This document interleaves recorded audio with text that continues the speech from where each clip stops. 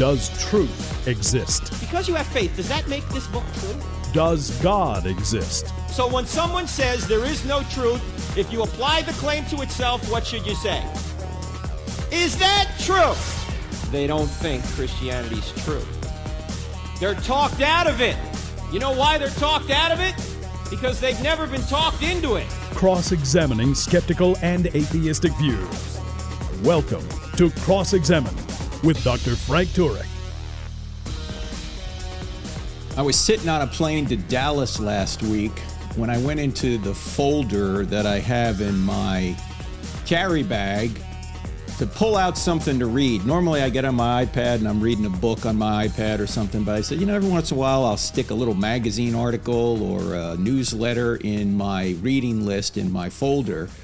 And I had this one in my folder for several months and I never read it. I said, why don't I read this thing? Why did I put it in here if I wasn't going to read it?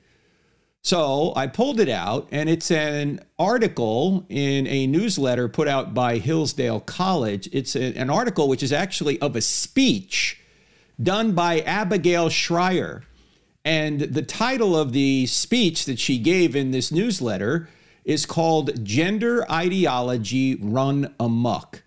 I read this thing, and I was shocked as to how succinct Abigail Shrier was in describing the problem our culture is facing right now, particularly young girls. Now, for those of you who don't know, Abigail Shrier is a journalist. She's an author. She has degrees from Columbia College, the University of Oxford, and also a law degree from Yale Law School. So she is very well qualified. She's written in several journals and several newspapers and magazines and these kind of things. She is also the author of a book called Irreversible Damage, The Transgender Craze Seducing Our Daughters. I personally have not read this book yet, but if the book is in any way parallel to what I'm about to read you, it's going to be a book well worth reading because she really sums up the issue in this short speech, which I'm going to read and comment on as we go through here in this program. It is an incredibly important article or speech she made.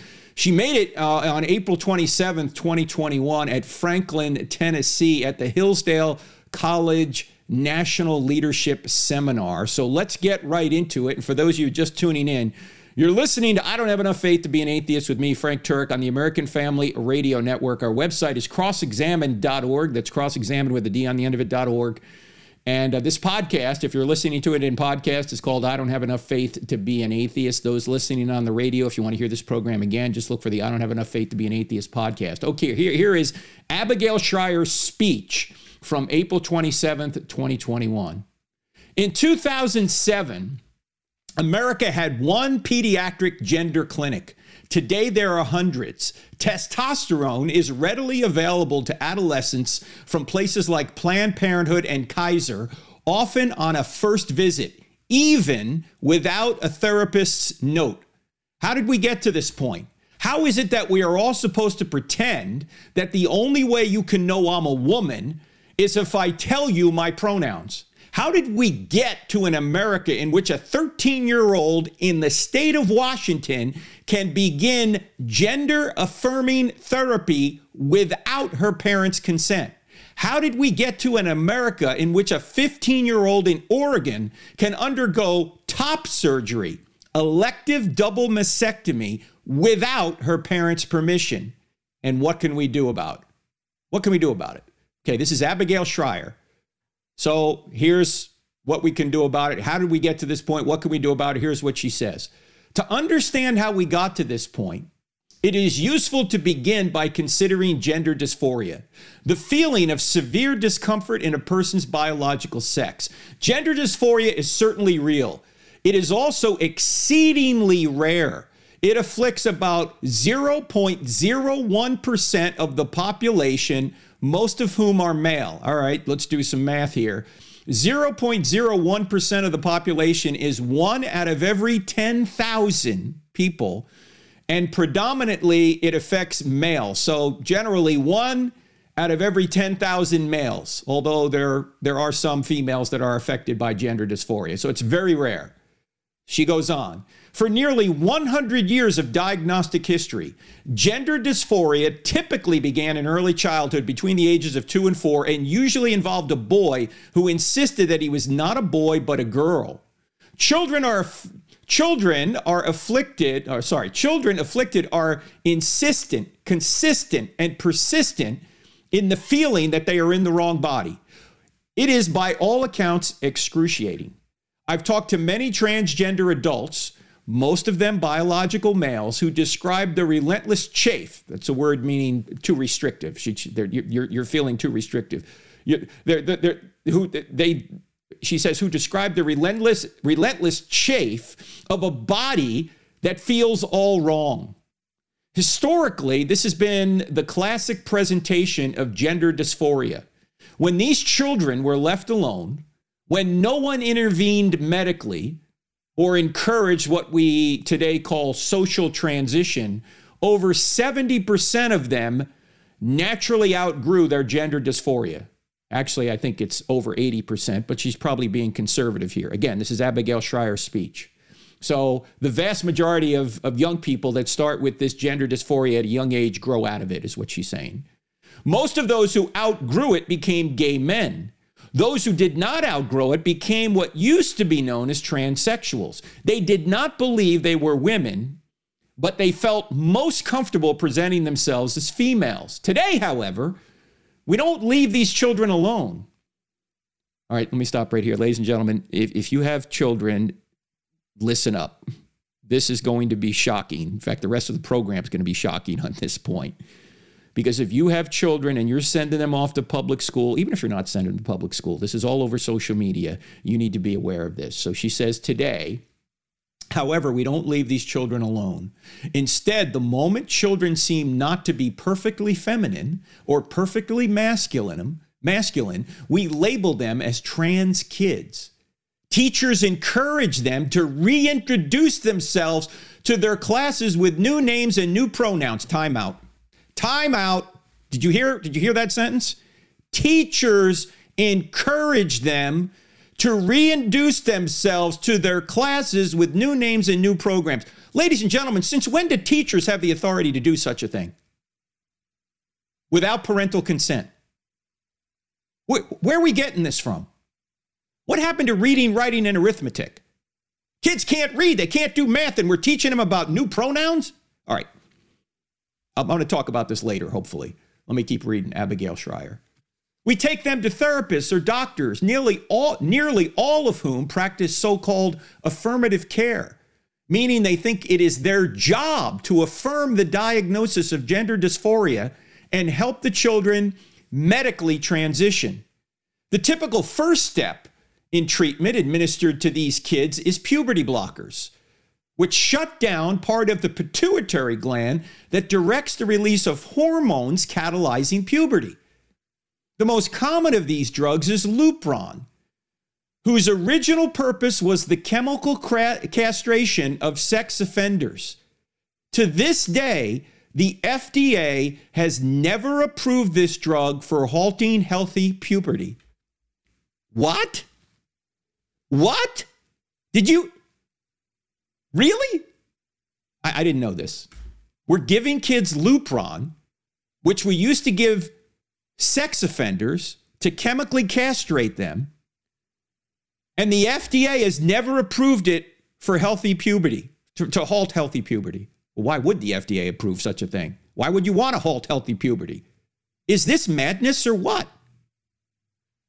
Again, I'm reading from a speech done by Abigail Schreier several months ago. She goes on to say, well, actually, let me pause here because we're coming up on a break. And I want to mention that we're going to be talking about why Christianity is true coming up here this Monday night, January 31st, University of Kentucky at Lexington.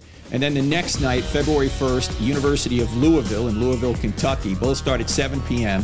If you're in the area, it's open to the public. It's free. It also will be live streamed, Lord willing, live streamed on our YouTube channel, our app, our website, our Facebook channel at 7 p.m. Eastern Time. The presentation goes to 9. Normally the questions go longer, so tune in for I Don't Have Enough Faith to Be an Atheist this Monday and Tuesday night. Back in 2 minutes. Don't go anywhere.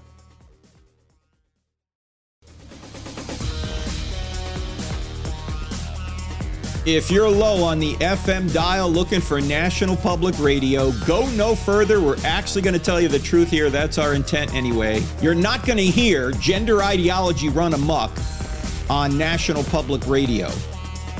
You're listening to I Don't Have Enough Faith to Be an Atheist with me, Frank Turek, on the American Family Radio Network. And we're talking about a stunning speech that Abigail Shrier gave. In my view, it's stunning anyway. I didn't know much of this, and she succinctly puts the problem into perspective so well. She gave this speech back in April to an event at Hillsdale College, and we're going through it. And we will put a link on our website to this article. We will also have a full transcript of this that you can read of this podcast, as we do for all our podcasts. For those of you that don't know, our events coordinator, Miss Heath Mackey, does a great job pulling all the notes together and the transcript together for these podcasts. So if you want to see this speech written out, you can either go to the link or you can go to the transcript of the podcast, because it's very well done. And we're talking about the idea that we are, as a society now, encouraging young people, particularly young girls, to make life-altering decisions, even without parental consent, to basically chemically castrate themselves, to become sterile in the name of this gender ideology, which is running amok, as Abigail Shrier puts it. Anyway, we just got done talking about the drug they used to use to chemically castrate sex offenders. Now they're giving this to kids. And the FDA has never approved it for this use. Here is Abigail Shrier continuing. One has to wonder why a parent or a doctor would take measures to stop a child's puberty, given that even a child with genuine gender dysphoria would most likely outgrow that condition if left alone. Remember, she just a few minutes ago pointed out that really more than 80% of kids outgrow this just by going through puberty. She continues. Some argue that it is traumatizing to let children go through the puberty of the sex to which they do not wish to belong. But in many cases, puberty seems to have helped children overcome gender dysphoria. The truth is that there is no satisfying answer given that scientists have no way of predicting which children will outgrow the dysphoria on their own and which won't. Proponents of, and she has in quotes, affirmative care, unquote, also argue that allowing puberty to occur is dangerous because suicide rates for trans-identified youth and trans adults are very high. Therefore, they say, we need to start treating children with gender dysphoria as soon and as dramatically as possible. Yet, there are no good long-term studies indicating that puberty blockers cure suicidality or even improve mental health. Nor are there studies that show puberty blockers are safe or reversible when used in this manner. Now, she doesn't make this point, but Dr. Paul McHugh, psychiatrist at Johns Hopkins University, makes this point, that the suicide rate for people, these are adults, after gender reassignment surgery is still 19 times higher than the general public. 19 times higher after such surgery. Now, there is a honeymoon period where people apparently feel better, but then as the years go on, the problem they realize is not solved, and many of them regret what they've done. Anyway, the suicide rate is 19 times higher, and you don't even have any data that if you do this to children, it's going to cure the problem. It doesn't cure the problem in adults. Why would you expect it to cure the problem in children? Look, the problem is psychological. It's not physical. You don't treat a psychological problem with surgery. This is me now. This is not Abigail Shrier. You don't treat a psychological problem with surgery. You treat it with psychiatry. Here's a parallel, and this is what Dr. Paul McHugh, the psychiatrist I just mentioned, Dr. Paul McHugh, this is the parallel he gives, that gender dysphoria is like anorexia. They both involve a mismatch between a person's mind and their body. In anorexia, there's a mismatch between a person's mind and body. The mind is mistaken about the body. It thinks the body is overweight when it's not. It's dangerously underweight. So in such cases, we don't affirm the mistake of the mind that the person is making about the body. We don't give them liposuction because they mistakenly think they are overweight. No, we seek to fix the mind to solve the problem in the body. And it seems that likewise, we should seek to fix the mind in the problem, or we should seek to fix the mind in someone who experiences gender dysphoria, to treat the mismatch with the body. We shouldn't give an anorexic liposuction, and we shouldn't give somebody experiencing gender dysphoria a operation which attempts to change their biology. But you can't change your biology. I'm sorry. These are just the facts. You can change your mind. You can't change your biology. And as Ben Shapiro is famous for saying, facts don't care about your feelings. You can't change the facts about biology. Biology is what it is. You can change your mind. You can't change your biology. And by the way, this is generally the difference between liberals and conservatives. Liberals want to try and change reality to fit their behavior, whereby conservatives want to change their behavior to fit reality. Now, liberals may be well-intended, but it's a fool's errand to try and change reality. You can't change the reality of your biology. You can change your mind, but you can't change your biology. Sorry, those are just the facts. Anyway, Abigail Shrier goes on. She says, what we do know is that puberty blockers prevent the development of secondary sex characteristics, sexual maturation, and bone density. Indeed, because of the inhibition of bone density and other risks, doctors don't like to keep children on puberty blockers for more than 2 years. We also know that in almost every case, when a child's healthy puberty is medically arrested, placing the child out of step with his or her peers, that child proceeds to cross-sex hormones. And when puberty blockers and cross-sex hormones are administered to a girl, she becomes infertile. Did you hear that, parents? She becomes infertile. She may also have permanent sexual dysfunction given that her sex organs never reach adult maturity.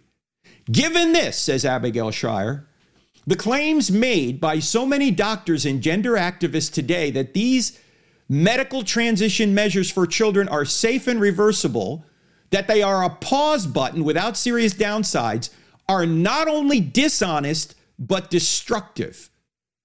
We would not accept this source of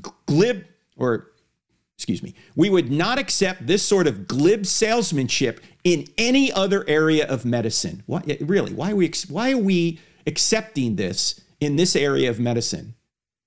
What has us so concerned about political correctness and woke ideology that we're not going to call the truth the truth? Why are we not going to say, stop doing this to our young girls? We need to stop this from happening to our young girls. We need to speak up. Here's the next part of her speech. Again, this is by Abigail Shrier, the author of the book Irreversible Damage.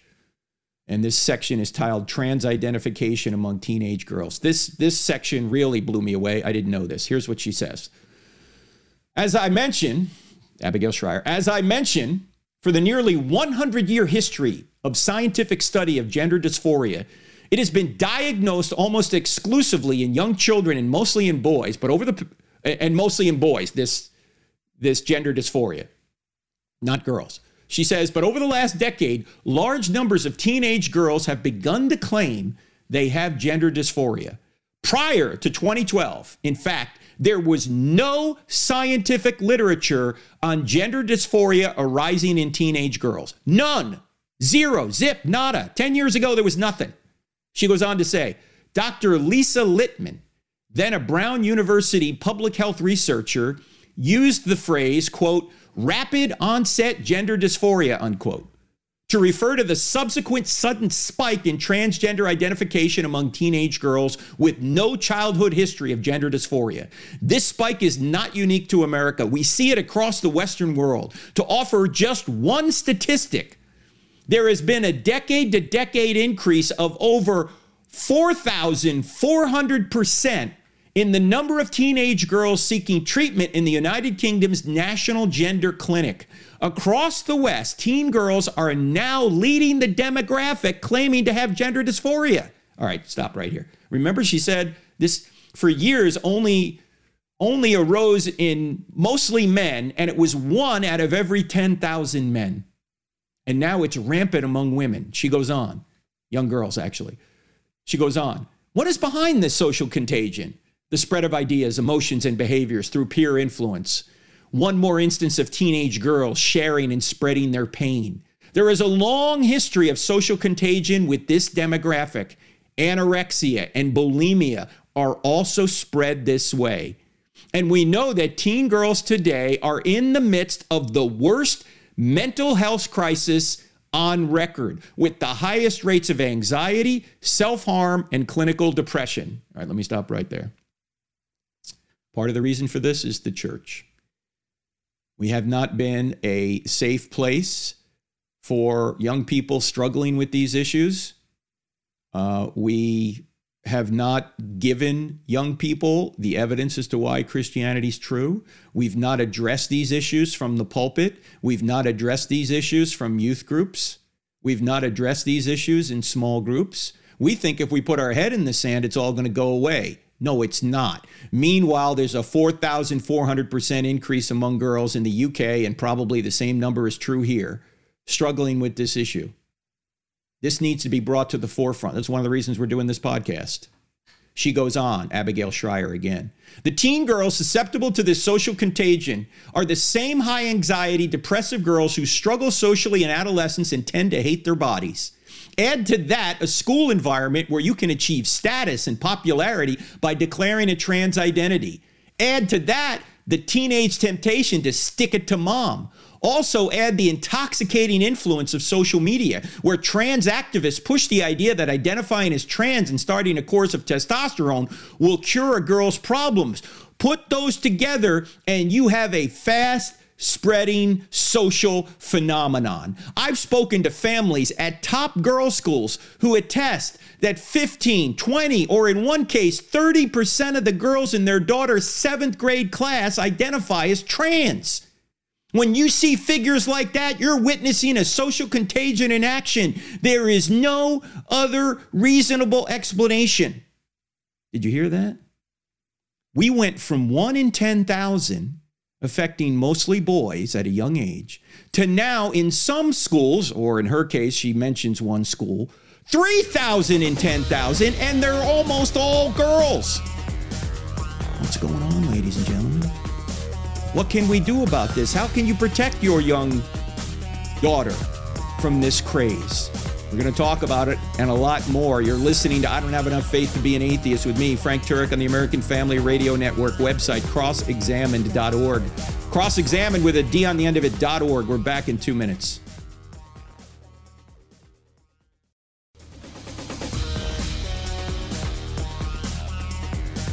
We've gone from 1 in 10,000 to, in some cases, 3,000 in 10,000? 3 out of every 10?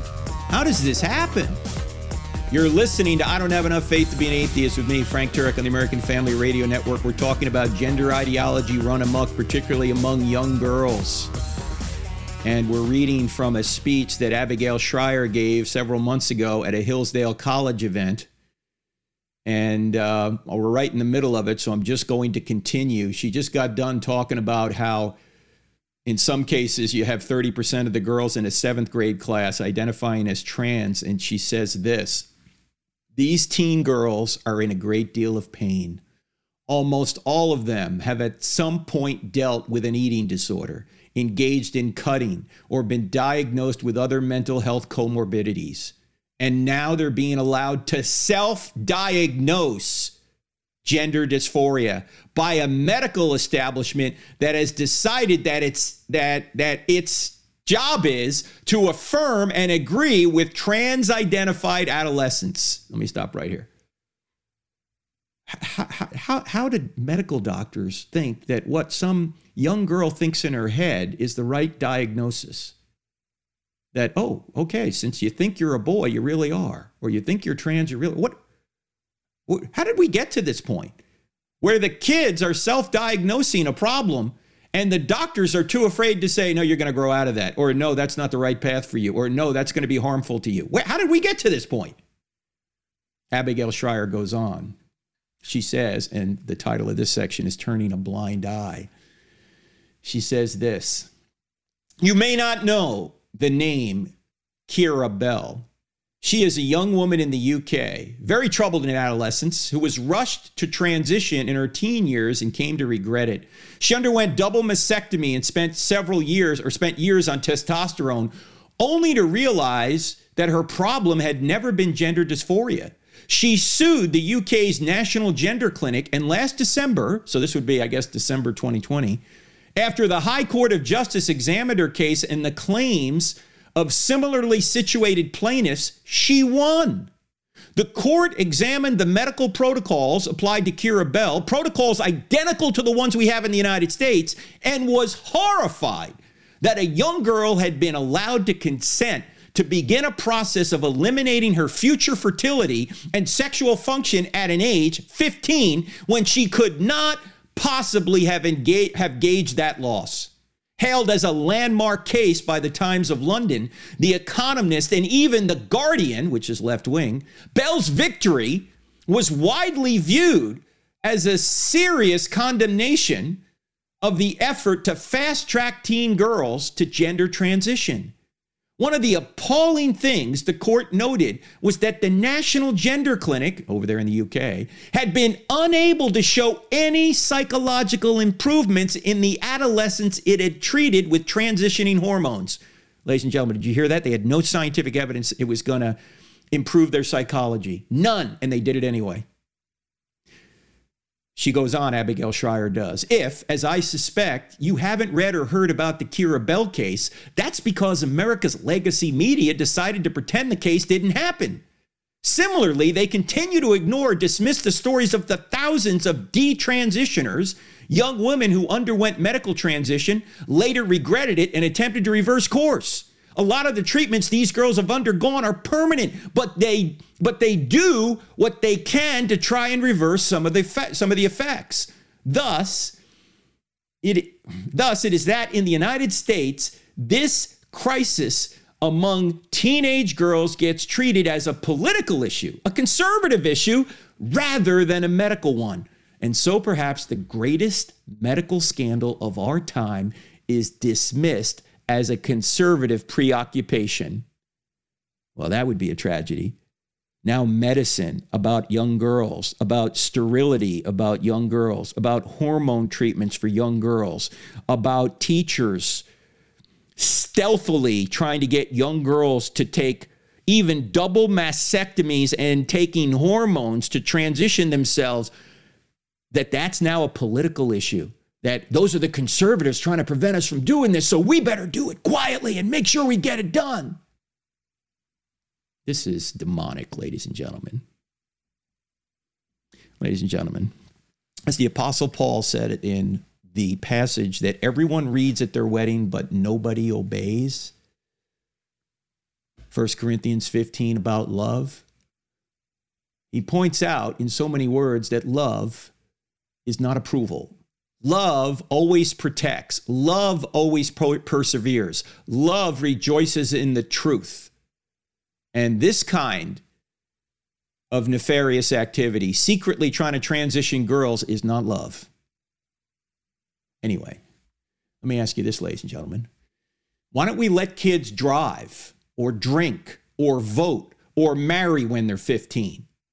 Because they're still developing. And they don't have the skills or wisdom to make decisions of such consequence. Oh, yeah, sometimes they get their permit at 15, but we're right next to them, right? We know they're too young for this. What could be of more consequence than changing your body forever to the point of sterility? Look, when you're a teenager, you're in a storm of flux, a storm of change. You're tempted to follow a heart of flux and change without any wisdom or without any experience. You'd need more maturity to make these decisions. The teachers and activists who are trying to facilitate kids to make such changes without parental consent, in my view, should be prosecuted for child endangerment. This is irreversible damage they're doing to these young people. Look, hearts and minds and feelings change, as the data show. The vast majority of these kids grow out of this idea. And yet we think it's best to transition them without parental consent. Even with parental consent, it's child endangerment. Get the kid through 18 and then see what happens. Then Abigail Shrier goes on to say this: no discussion of gender ideology can ignore the ongoing movement to eradicate girls in the women's sports and protective spaces. Many or most of the people pushing this are not transgender themselves, but are activists. They are energized and they seem to be winning. The movement promotes dangerous bills like the Equality Act, which would make it illegal ever to distinguish between biological men and women, and thus to exclude a biological male from a girls' sports team or a women's protective space, whether it be a restroom, locker room, or prison. Yet we have these laws now in California and the state of Washington, and as you might imagine, one result is that hundreds of biological male prisoners, many of them violent felons, have applied to transfer to women's units. Have we lost our minds, ladies and gentlemen? Yeah, we have. Abigail Shrier goes on to say, for activists pushing this, it is not enough to create unisex bathrooms, a separate category for trans-identified athletes, or separate safe zones in prisons for trans-identified biological men. No, they are working to abolish all women's-only spaces, and they want to abolish them now, unquote. Okay, friends, so much for tolerance, inclusion, and diversity. This is, if you don't see it our way, we're going to put you in a dangerous position. Women, young girls, sorry, the men, as long as they claim to be women, they can come into your spaces. That's really what's going on here. This is, I'm sorry, ladies and gentlemen, I'm just going to call it what it is. It's madness. All right? Oh, you're a bigot, Frank. No, that's not bigotry. It's just biology, okay? We're recognizing science. We're recognizing biological differences. And if you can't recognize biological differences, I don't know what to tell you. I don't know what to say to you. I'm sorry. This is why when people say there's no evidence for God, I ask them, is there any evidence for gender? If they say no, I say, I can't help you with the God issue then. If you can't look in the mirror and know the difference between a man and a woman, or just look at yourself. And if you're going to deny what's plainly in front of you, how are you ever going to acknowledge an invisible God? You're not. Abigail Shrier goes on. The common thread running through these topics is that the truth is being obscured by gender ideology. Lies are told about the risks of the transition treatments administered to young children, both to play down the dangers of those treatments and to exaggerate the degree to which those treatments are known to be helpful. Lies are told about the researchers and journalists who attempt to report on the crisis of social contagion among teenage girls undergoing transition treatments. And lies are told about the movement to eradicate women's protective spaces. The gender ideology behind these lies is a sibling of critical race theory. While critical race activists are teaching kids that they are largely defined by their skin color, gender activists are teaching kids that there are a great many genders, and that only they know their true gender. And just as families who object to racial indoctrination in schools are told that their denials of racism are proof of racism, young women who object to biological males participating in girls' sports are told that their objections are proof of their transphobic bigotry. Okay, this is absolute nonsense, obviously. That someone is bigoted because they don't want a man competing against a woman in women's sports, or they don't want a man in a woman's locker room, or they don't want a man in a woman's bathroom. This is not bigotry, it's biology. And by the way, transgenderism presupposes fixed genders. Why do I say that? Because anyone experiencing gender dysphoria has to understand the two genders to know that there's a mismatch. They have to understand what a man is and what a woman is in order to know that they have a mismatch. For example, if I'm a man and I really think I'm a woman, I have to have some idea of what a man is and some idea of what a woman is in order to know I have this disconnect or this mismatch between my mind and my body. And in order for me to make the so-called transition, I would also have to have some idea of what a man is and some idea of what a woman is in order to make the transition. Why would people get surgery if there's no difference between men and women? They're trying to somehow change their sex to change their biology by getting the surgery because they know there's a difference, a biological difference between men and women. Otherwise, there would be no disconnect. There'd be no mismatch. There'd be no dysphoria. So it presupposes fixed genders. The other problem, as you well know, is that there's a bit of a civil war inside the LGBT community. Why? Because if the T gets their way to say there are no genders and they're totally fluid, then the L, the G, and the B don't exist. There's no such thing as lesbian sex or gay sex or being a bisexual. Why? Because if there are no genders, there's no such thing as same-sex behavior. There's no such thing as same-sex marriage. By the way, there's no such thing as a lesbian, a gay, or a bisexual because there's no way to define them. In fact, if there are no genders, there are no women. And if there are no women, there are no women's rights. There are no advances in women's rights because there are no women. This is completely contradictory to reality. And yet people are blindly retweeting this stuff like, oh yeah, I'm woke. Yeah, oh yeah, I'm behind all this. Well, you don't really care about girls then. You don't really care about kids then. You don't really care about the truth then because you're too worried about somebody unfriending you on social media. Grow up. Sorry. Next time I'll tell you my real thoughts. Back in 2 minutes. I'm Frank Turk.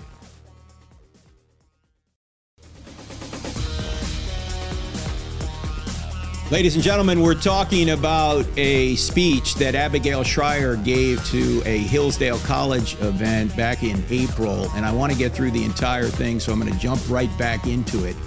She was just talking about the dogmas that are put forth in our K-12 schools. So she says this: these mendacious dogmas have corrupted our K-12 schools, our universities, and our legacy media, as well as our scientific journals and our medical accrediting organizations, the American Academy of Pediatrics, the American Medical Association, and the American Psychiatric Association, etc.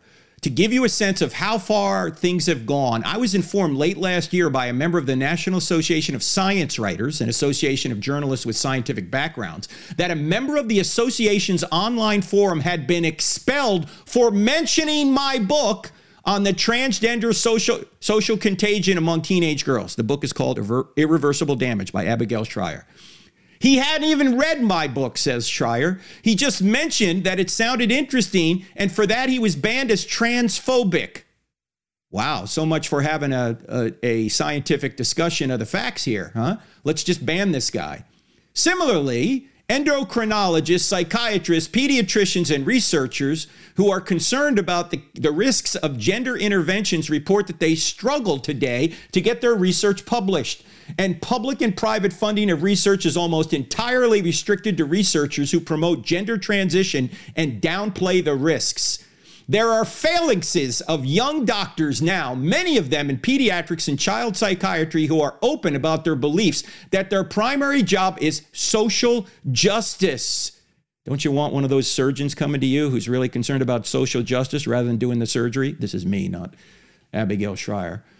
She goes on, they unreservedly celebrate the increase in transitioning treatment of young people and are inexcusably complacent about the risks of these treatments. The Washington Post recently quoted some of these doctors to the effect that puberty blockers are fully reversible, which is not something that any honest doctor can claim to know. We simply don't have the data to know whether puberty blockers are fully physically reversible when applied to halt healthy puberty, and they are certainly not psychologically reversible. We're seeing a startling politicization, easy for me to say, of medicine and science, which is symptomatic of a larger woke corruption of American society. And my words now, the corruption of American society is largely due to the church, not being involved, separating ourselves from these issues, talking all about anti-intellectual matters and not engaging people with the truth. All right, back to Abigail Shrier. Now, There's something I make a point of saying whenever I speak, and I say it for the simple reason that it is true. Transgender adults are some of the soberest and kindest people I have met in my work as a journalist. Many of them seem to have been helped by transition and are leading admirable and productive lives. They have no desire to harm women or to push transition on children. Yeah, punish would be a good word. The gender ideology activists do not represent them. Now, this is me now. I appreciate Ms. Schreier's observations about transgender adults here, but that's not really relevant to her case. It can also be perceived as pandering, that she's trying to make sure that people know she has nothing against people who have had sex reassignment surgery. It's kind of like saying, oh, please don't call me a bigot because you see, I have transsexual friends and I find them very nice people. Well, first of all, it's not bigotry to think a particular behavior is wrong or harmful. In fact, it's loving to say, don't do this because it will harm you. Remember, love always protects. Love rejoices in the truth. But secondly, whether you like or dislike people who identify as transgender or whether they are generally good people or not, doesn't change whether or not your arguments are good. Someone can actually be an awful person but still be right. Conversely, someone can be a wonderful person and still be wrong. The behavior or character of the person does not necessarily determine the truth of what they are saying. So I understand her reason for putting this in, but it doesn't affect her argument one way or the other.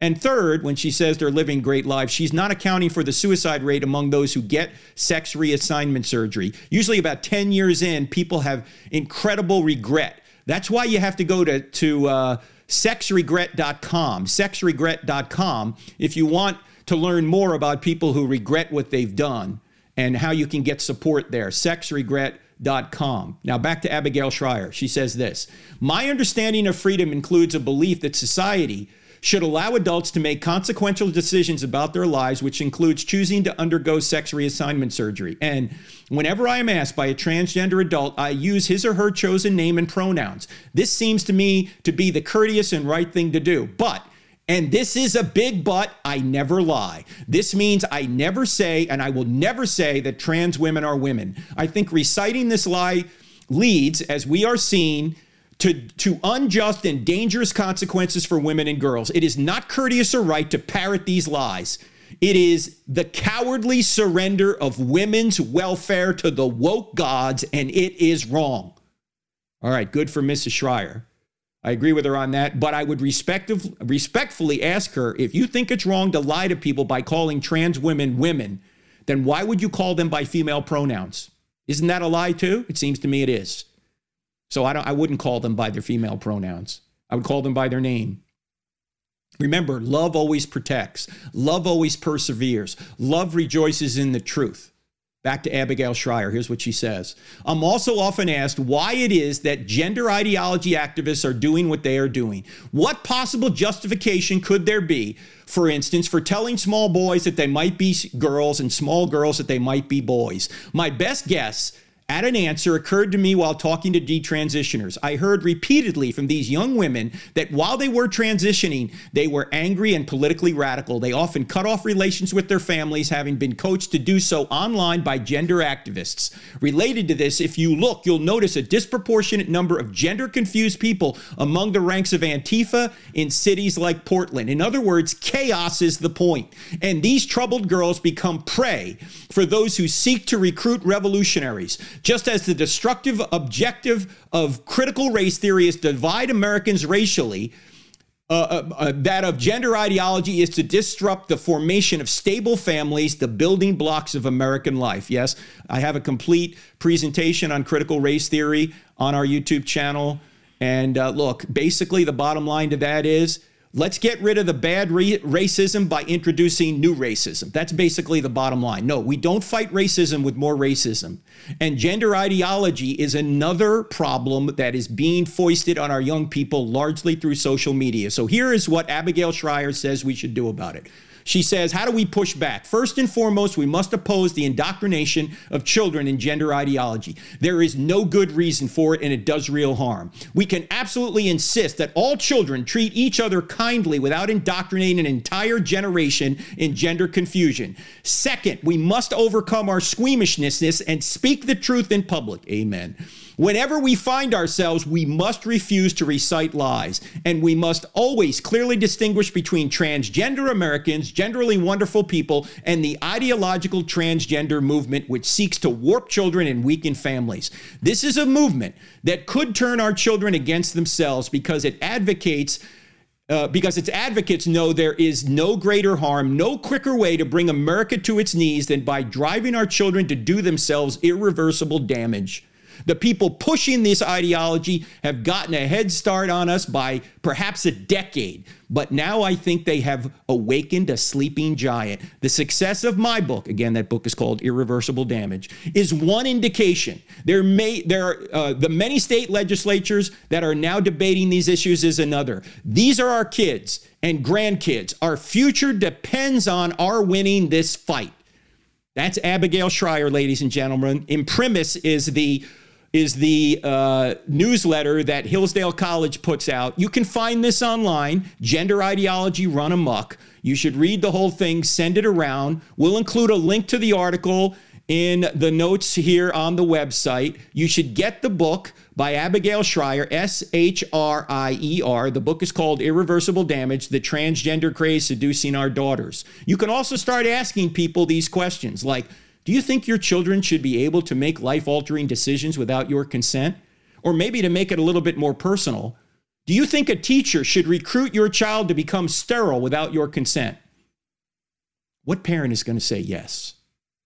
Look, it's not the school's responsibility to teach kids about sexual identity, especially when they hide it from their parents. These kids can't even read. They can't even do math.